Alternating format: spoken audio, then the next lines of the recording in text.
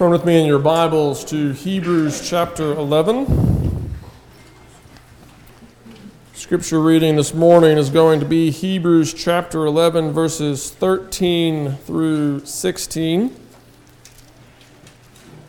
Hebrews chapter 11, verses 13 through 16. If you're using one of the blue pew Bibles, you will find these verses on page 1008. Before we hear the reading of God's Word, let us pray. Father, we come before you humbly this morning, asking for your blessing upon the reading and the preaching of your Word. It is your power for the salvation of those who believe, Father, and we pray that you would be at work here in and through it this morning. Do not allow it to return to you void, but cause it by your power to bring forth among us a harvest of righteousness for the glory of your name and the good of your church. We pray this in Jesus' name. Amen. Hebrews chapter 11, beginning at verse 13. This is the very word of God. These all died in faith, not having received the things promised, but having seen them and greeted them from afar, and having acknowledged that they were strangers and exiles on the earth. For people who speak thus make it clear that they are seeking a homeland. If they had been thinking of that land from which they had gone out, they would have had opportunity to return. But as it is, they desire a better country, that is, a heavenly one. Therefore, God is not ashamed to be called their God, for he has prepared for them a city. That is the reading of God's Word. The author says, these all died in faith. The people he is referring to, these who have died, are clearly the people who he has mentioned in the previous paragraphs. Abel and Enoch, Noah, Abraham, and Sarah, those men and women of faith whom he has been talking about. But at first glance, it seems like an odd statement. It seems, at least, that Enoch is the obvious exception to the author's claim. After all, Enoch didn't die. On the contrary, the author himself says in verse 5 of this chapter that by faith he was taken up so that he should not see death. Why then does the author say, these all died? I want to suggest to you that Enoch doesn't really work against the point that the author is making. No doubt, the end of Enoch's earthly life was unusual. He didn't die. He was taken. But the point is this, his earthly life ended just the same. Each of these people that the author mentions, each of them were walking by faith throughout their life and were still walking by faith when the end of their life came. They walked by faith during their lives. That's what the author's been talking about. Abel, by faith, offered a better sacrifice. He walked by faith during his life. Enoch walked by faith such that he pleased God. Noah, by faith, built the ark. By faith, Abraham left his homeland that he might go and live as a foreigner in the land that God showed him. By faith, Sarah conceived even when she was well past the age of childbearing. They lived and they walked by faith in this life. And what the author wants us to see is that they were still walking by faith when the end of their lives came. During this life, they walked by faith and they were commended by God for their faith. Their faith was acceptable to him. And yet, they were still walking by faith when the end came. So what does that mean? What's the significance of that? Why is it significant to point out that they were still walking by faith at the end of their lives? To understand the significance of that, I think we have to remember how the author defined faith back in verse 1. Look back with me at what the author said. He defined faith as the assurance of things hoped for and the conviction of things not seen. And when we looked at that text several weeks ago, we saw that the things hoped for were the things that had been promised. It's not just whatever you want, whatever your heart desires, but rather it is the things that God had promised, the things that you are reasonably anticipating. For example, when God called Abraham, he made to him certain promises. He said, "Go from your country and your kindred and your father's house to the land that I will show you. And I will make you a great nation, and I will bless you and make your name great so that you will be a blessing. And I will bless those who bless you, and him who dishonors you I will curse. And all the families of the earth shall be blessed through you." That was the promise. It was a promise attached to the call. And when Abraham arrived in the land of Canaan, God said to him, "To your offspring I will give this land." In other words, God attached certain promises to his call. God called Abraham to go. He called on him to leave and to follow into the unknown.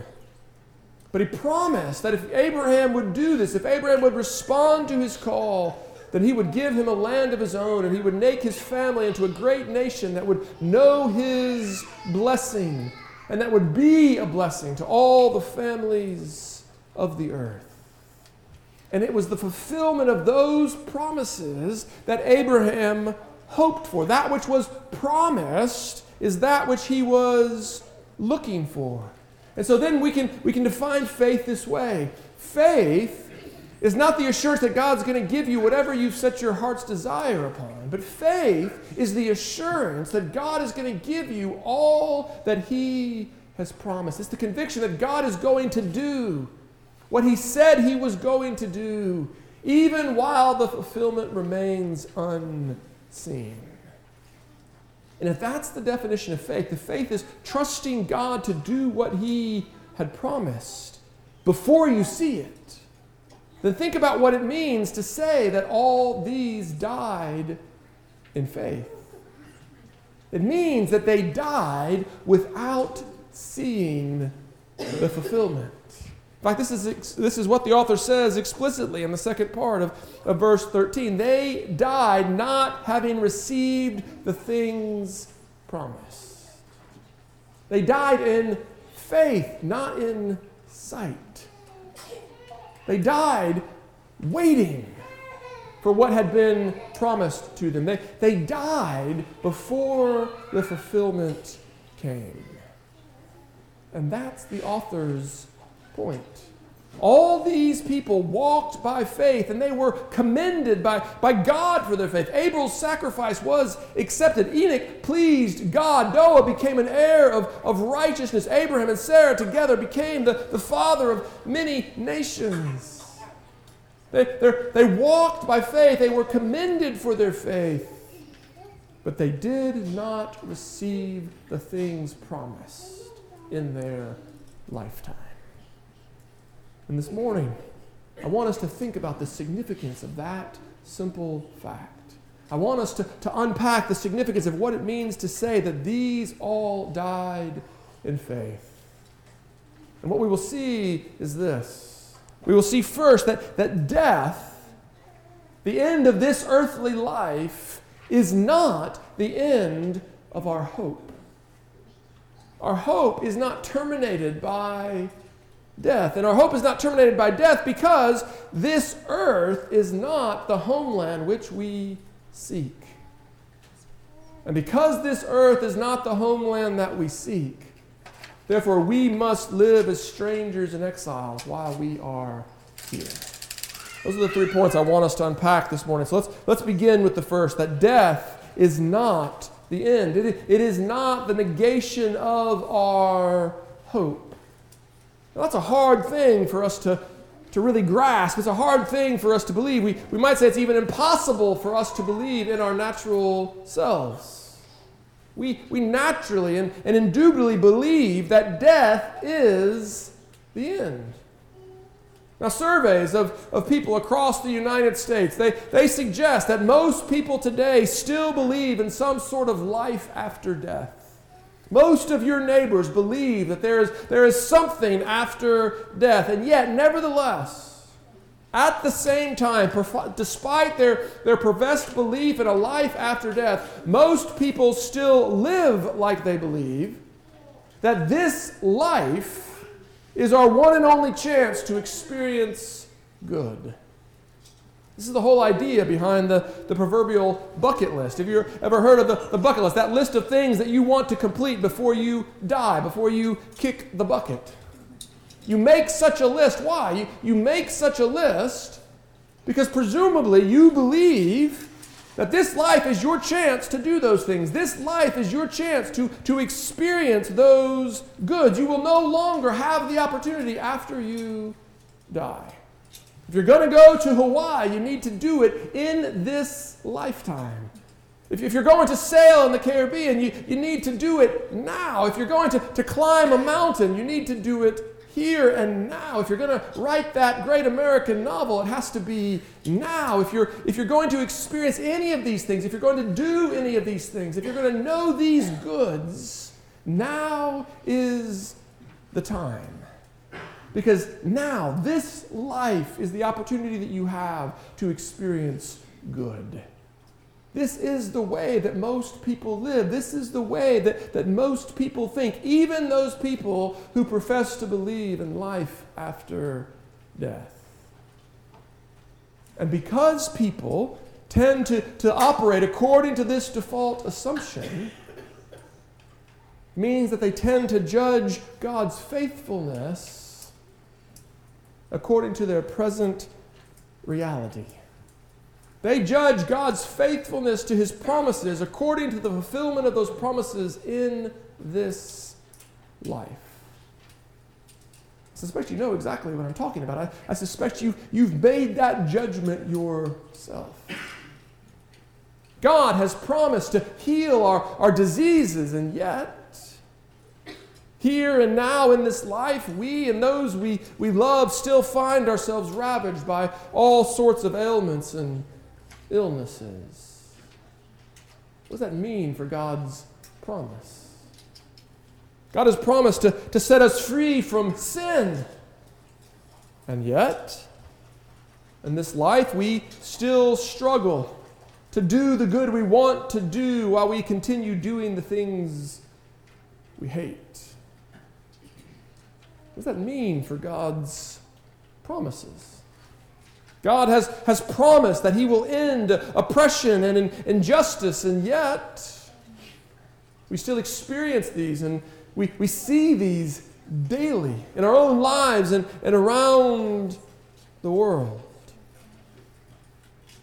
God has promised to give us our daily bread. And yet many of us struggle to make ends meet week to week or month to month. What does all this mean for God's promises?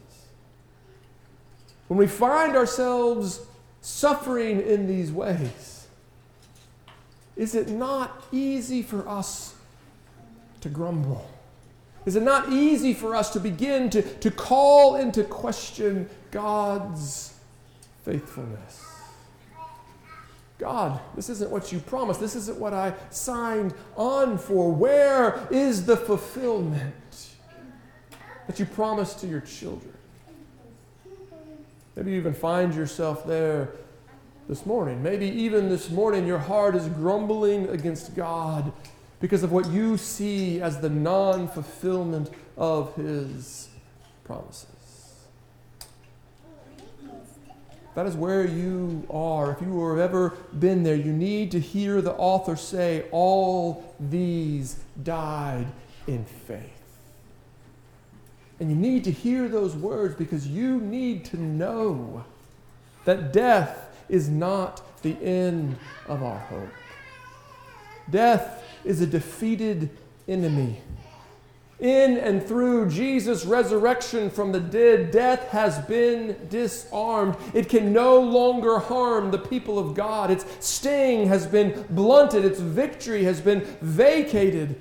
In fact, Paul goes so far as to say that through the resurrection of Jesus Christ from the dead, death for the believer is now gain.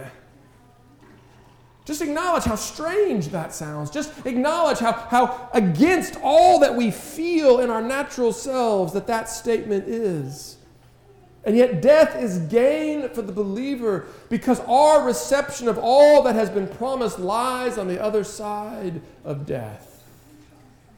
And so we must know this morning, we must believe in our hearts that this life is not all there is. This life is not our only chance to experience the good that God has promised. We must not think that death ends our chance to receive God's good blessings. We must believe that because of Jesus' resurrection from the dead, death is actually the beginning of life as it is meant to be for the people of God. And that actually brings us to the second point. Death is not the end of our hope because the earth is not our hoped for homeland. The earth is not our inheritance. It is not what has been promised. We see this first in the phrase at the end of verse 13. Notice what the author says. He says that those who died in faith acknowledged that they were strangers and exiles on the earth. We're going to come back to that phrase in a moment, but for now just notice what he says about them. He says they greeted the things hoped for. They greeted the things promised from afar, but they didn't possess them. And they knew, they acknowledged themselves to be strangers and exiles on the earth.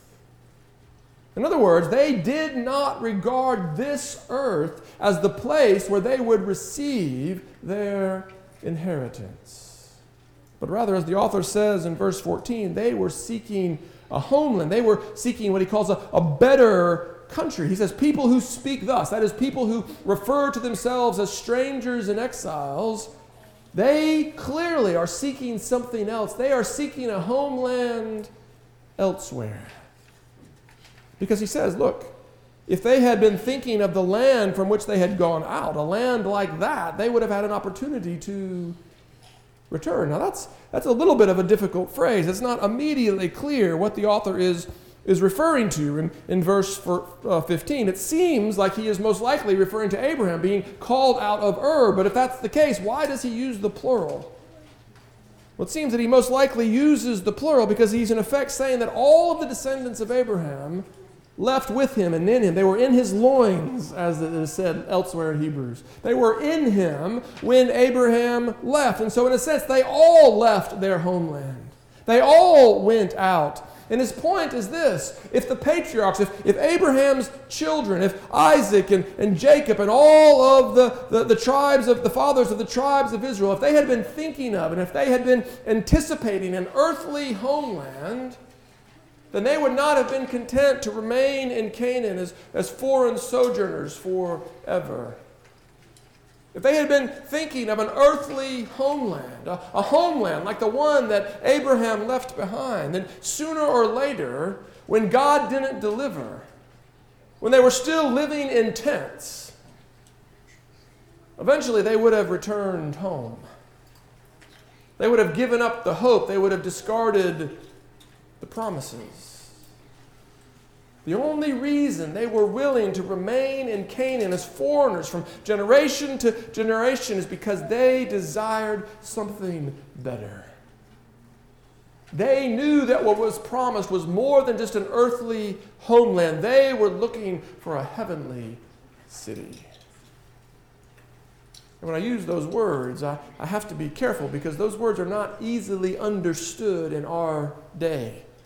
We need to be careful because when the author speaks of a heavenly homeland as opposed to an earthly one, the contrast that he is drawing is not a contrast between a physical inheritance and a non-physical one. It's not a material land and an immaterial land. It's not an earthly existence and a spiritual existence, the way that we normally use those words today. But rather the contrast that he is drawing is similar to the one that Paul himself draws in 1 Corinthians 15.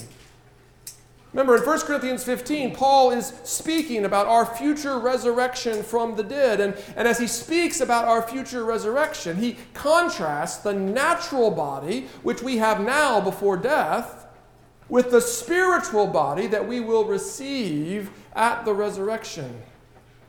And when we hear those words, natural body, spiritual body, we can think material, immaterial. But that's not at all what Paul means. He's not contrasting the physical with the non-physical, but rather he is saying that the body that we are going to have is going to be a body. It's going to have substance. It's going to be physical, but it's not going to be like the body we have now because it will be spiritual. It'll be spiritual in the sense that it'll be fully in harmony with, fully in accord with the Holy Spirit of God. In that day and age, we will not continue to wrestle against the ignorant passions of our flesh. In that day and age, those passions will not continue to wage war against our souls. In that day, we will be free of the defilement of sin. In that day, we will be fit for heaven, fit for life with God through eternity. And so the contrast is not between the physical and the non-physical, but rather the life of this age, the body we have here now, and the body that we will have in the age to come. That's the same contrast that the author of Hebrews is drawing here. The earthly city versus the heavenly city, the earthly homeland versus the heavenly inheritance is not a contrast between the physical and the non-physical, but rather it is earth as it is now in this present evil age and earth as it will be in the age to come. There is coming a day when heaven will come to earth. There is coming a day when this creation will be made new, when all of the defilements and the brokenness and the pollution and the perversion of sin, all that is wrong under the curse will be made right. There is coming a day when he will make his blessings flow far as the curse is found. And the author wants us to see that our inheritance is of that coming age. Our inheritance is not a country here and now.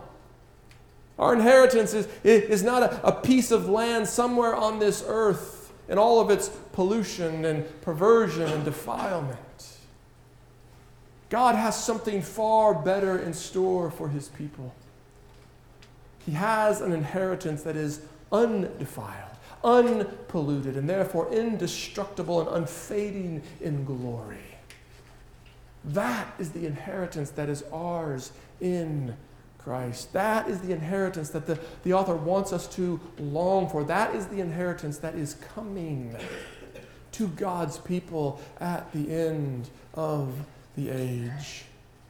So the author's point is that our inheritance, our homeland, is a homeland in the age to come. Think about what that means for us. It means, as we've already seen, that we cannot judge God's faithfulness by the fulfillment of his promises here and now.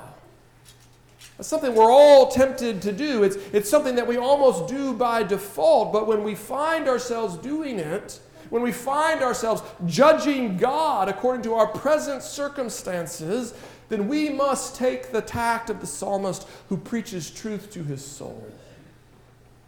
Think of Psalm 42. It's a familiar psalm.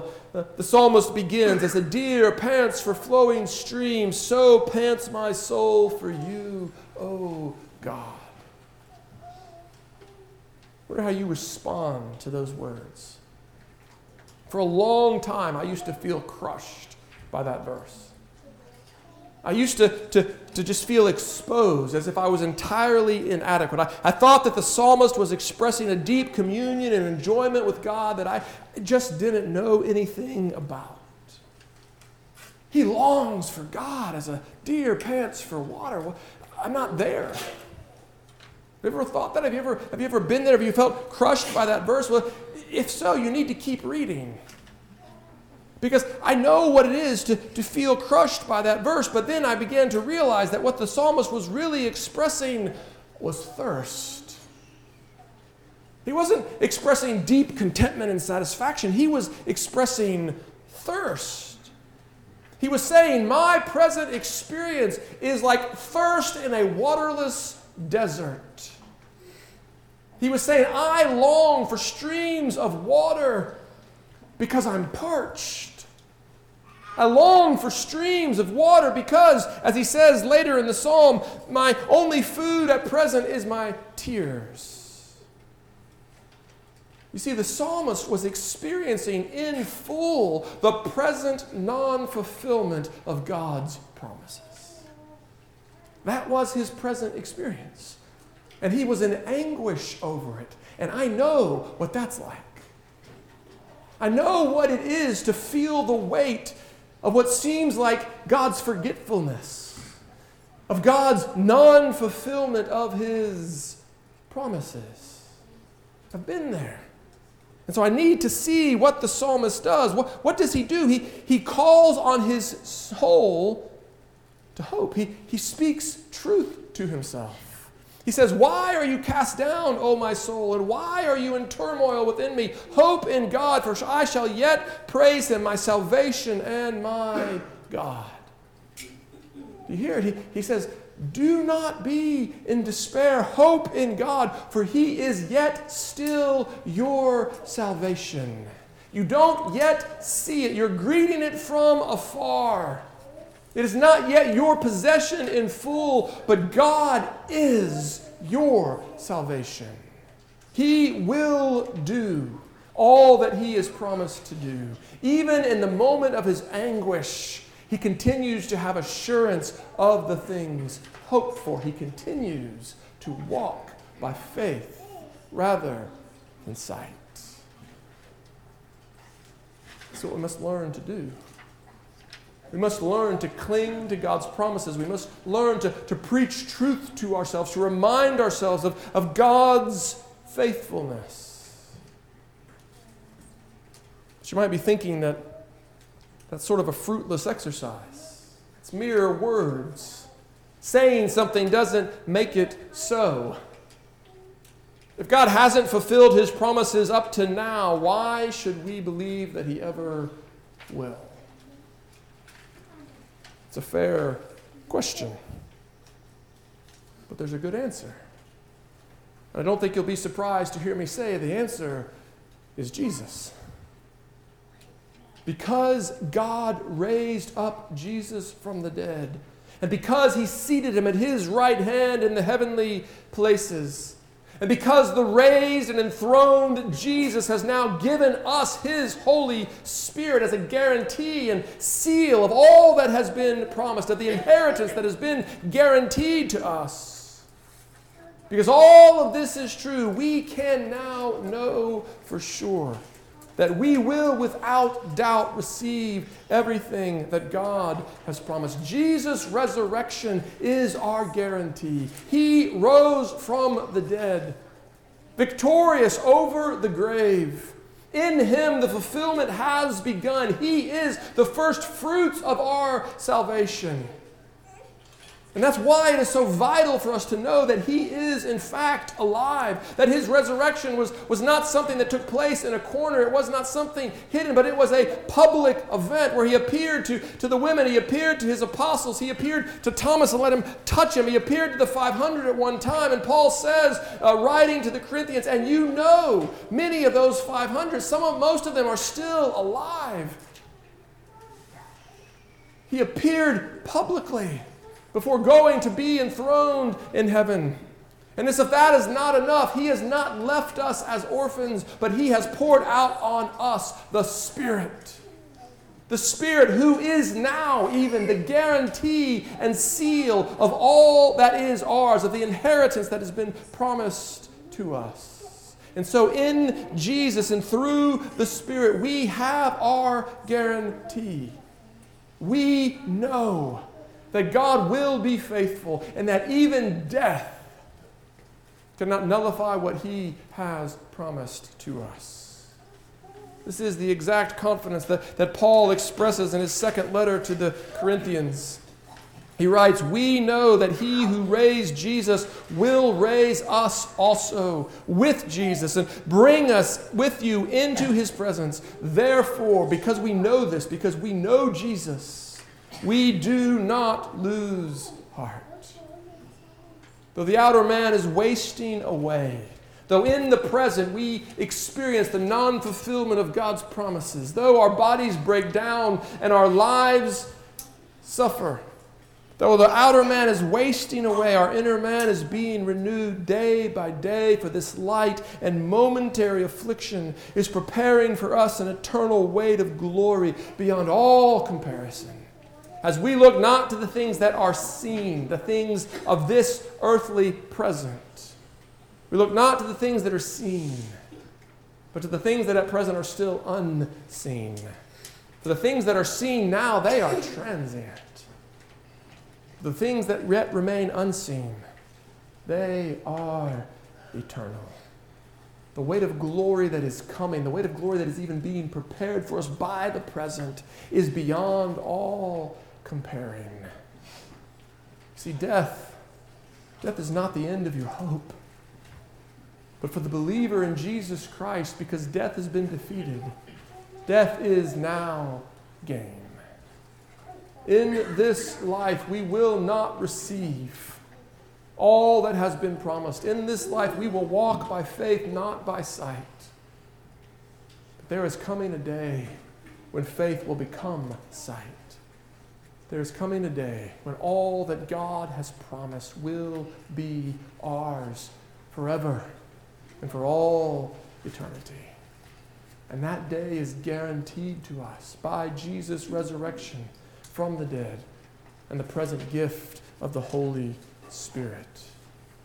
And so we must learn to judge God's faithfulness not by our present circumstances, not by what we see, but by who we see. Who we see seated at the right hand of the Father in the majesty on high. We must learn to judge God's faithfulness even as Paul does.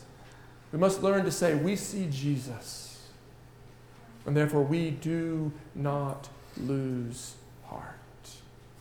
We see Jesus, and therefore we know that all that has been promised will one day be ours. This earth is not our inheritance, but rather we have an inheritance in the age to come that is imperishable, undefiled, and unfading in glory. And it is being kept for us even now by God's power in heaven, even as we are being kept for it. And in the present, yes, we suffer, but we can rejoice even in the midst of that suffering because we know that he will not fail to bring to completion the good work that he has begun. That the day is coming when we will receive, according to God's faithfulness, all that has been promised. And because we know this, in the meantime, we must live as sojourners and exiles on earth. This is what we see in verses 13 and 14. If all of this is true, if death is not the end of our hope, and if this earth is not the promised inheritance, then how are we to live in the present? And he sums that up in those words that we live now as strangers and exiles on earth. So what are the characteristics of a stranger and an exile on earth? I want to briefly suggest to you three this morning. Knowing what we know of God's faithfulness, it sets us free first to live with a different ambition. What is your ambition? What is that you're seeking after? Jesus said the Gentiles, they run after all these things, speaking of the things that we eat and the things that we wear, the treasures of this earth, the treasures that he himself said were destroyed by moth and rust and taken by thieves.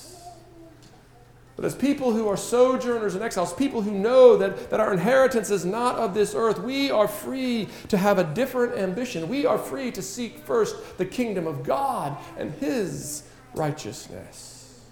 It's not that we hate the things of this earth. The book that my men's group is doing this semester is actually called The Things of This Earth. And it's a book which teaches us to receive the good things that God gives with thanksgiving.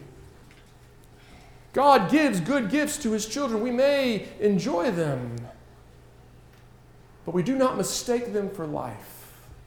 Life does not consist in the abundance of possessions. Life does not consist in the treasures of this earth, and therefore the getting and the keeping of earthly treasures is not the focal point of our life. It is not that which we run after. It is not that which we devote ourselves to.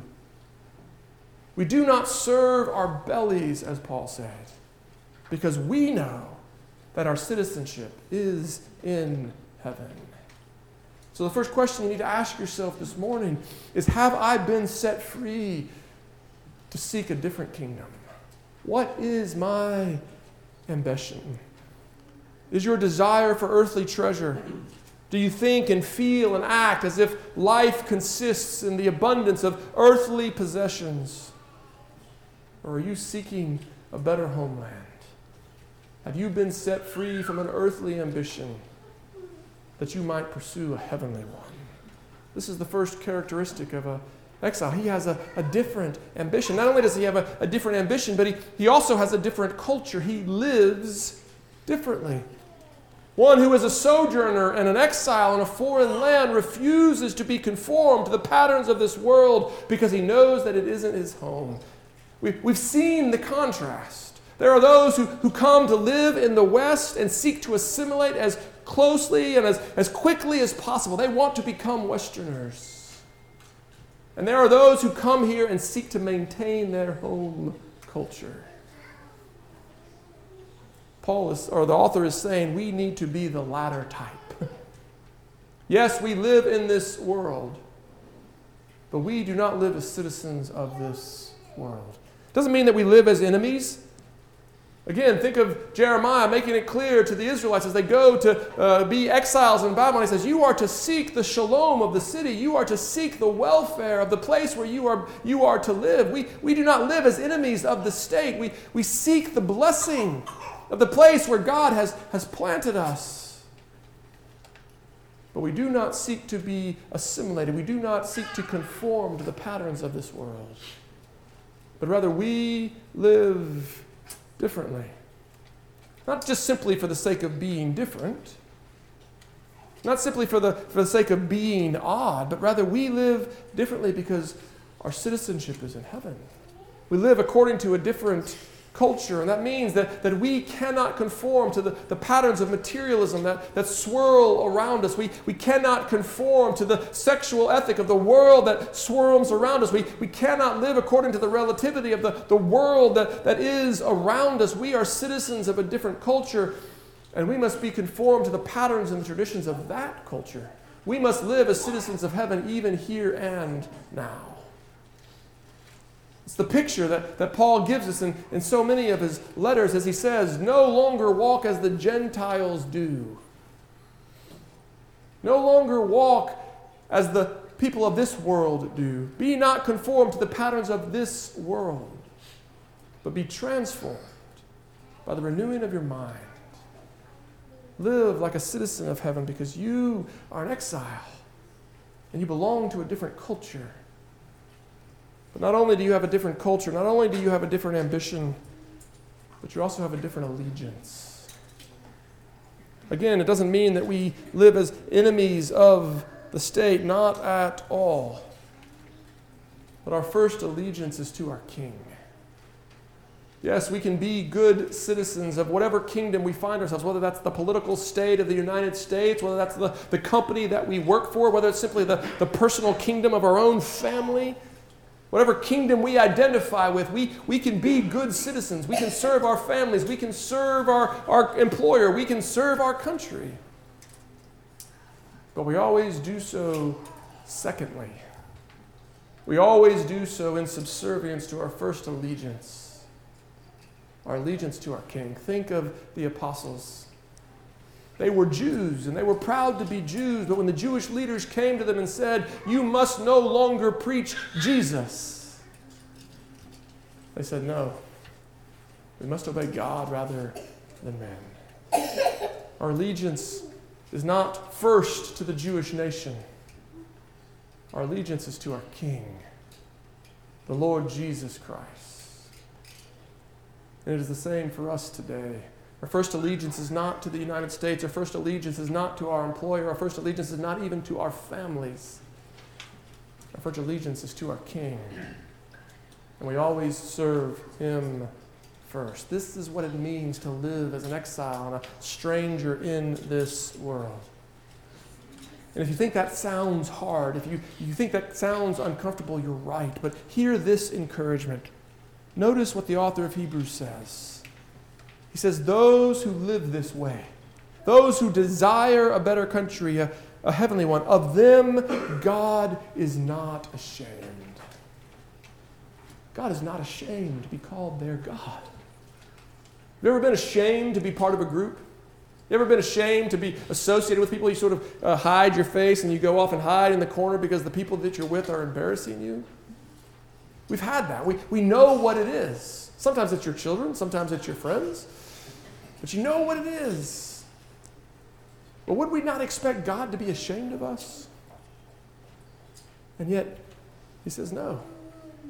Those who desire His kingdom, not those who earn it, not those who live up to it, those who desire it, those who long to be fit for it, those who are looking to Jesus to make them fit for it, those who are not trusting in their own righteousness but are calling upon Him for His mercy, those who desire the kingdom, of them God is not ashamed. And not only is He not ashamed, but He has prepared for them a city. The inheritance is there, kept in heaven even now for us. And because it is there, and because it is kept by God's power, we can know for certain that those who are in the resurrected Lord by faith, they will one day receive it in full. And because we can walk by faith even to death and even through death until faith becomes sight, that is why we call this good news. Do you believe that? Amen. Let us believe it together. Father God, we rejoice in your goodness and we thank you for your grace. And we pray now that you would give us the grace we need to walk by faith until the end, until faith becomes sight, and until the eternal weight of glory that is being prepared for us is ours in full. Father, strengthen us to endure to that day, we pray. In Jesus' name, amen.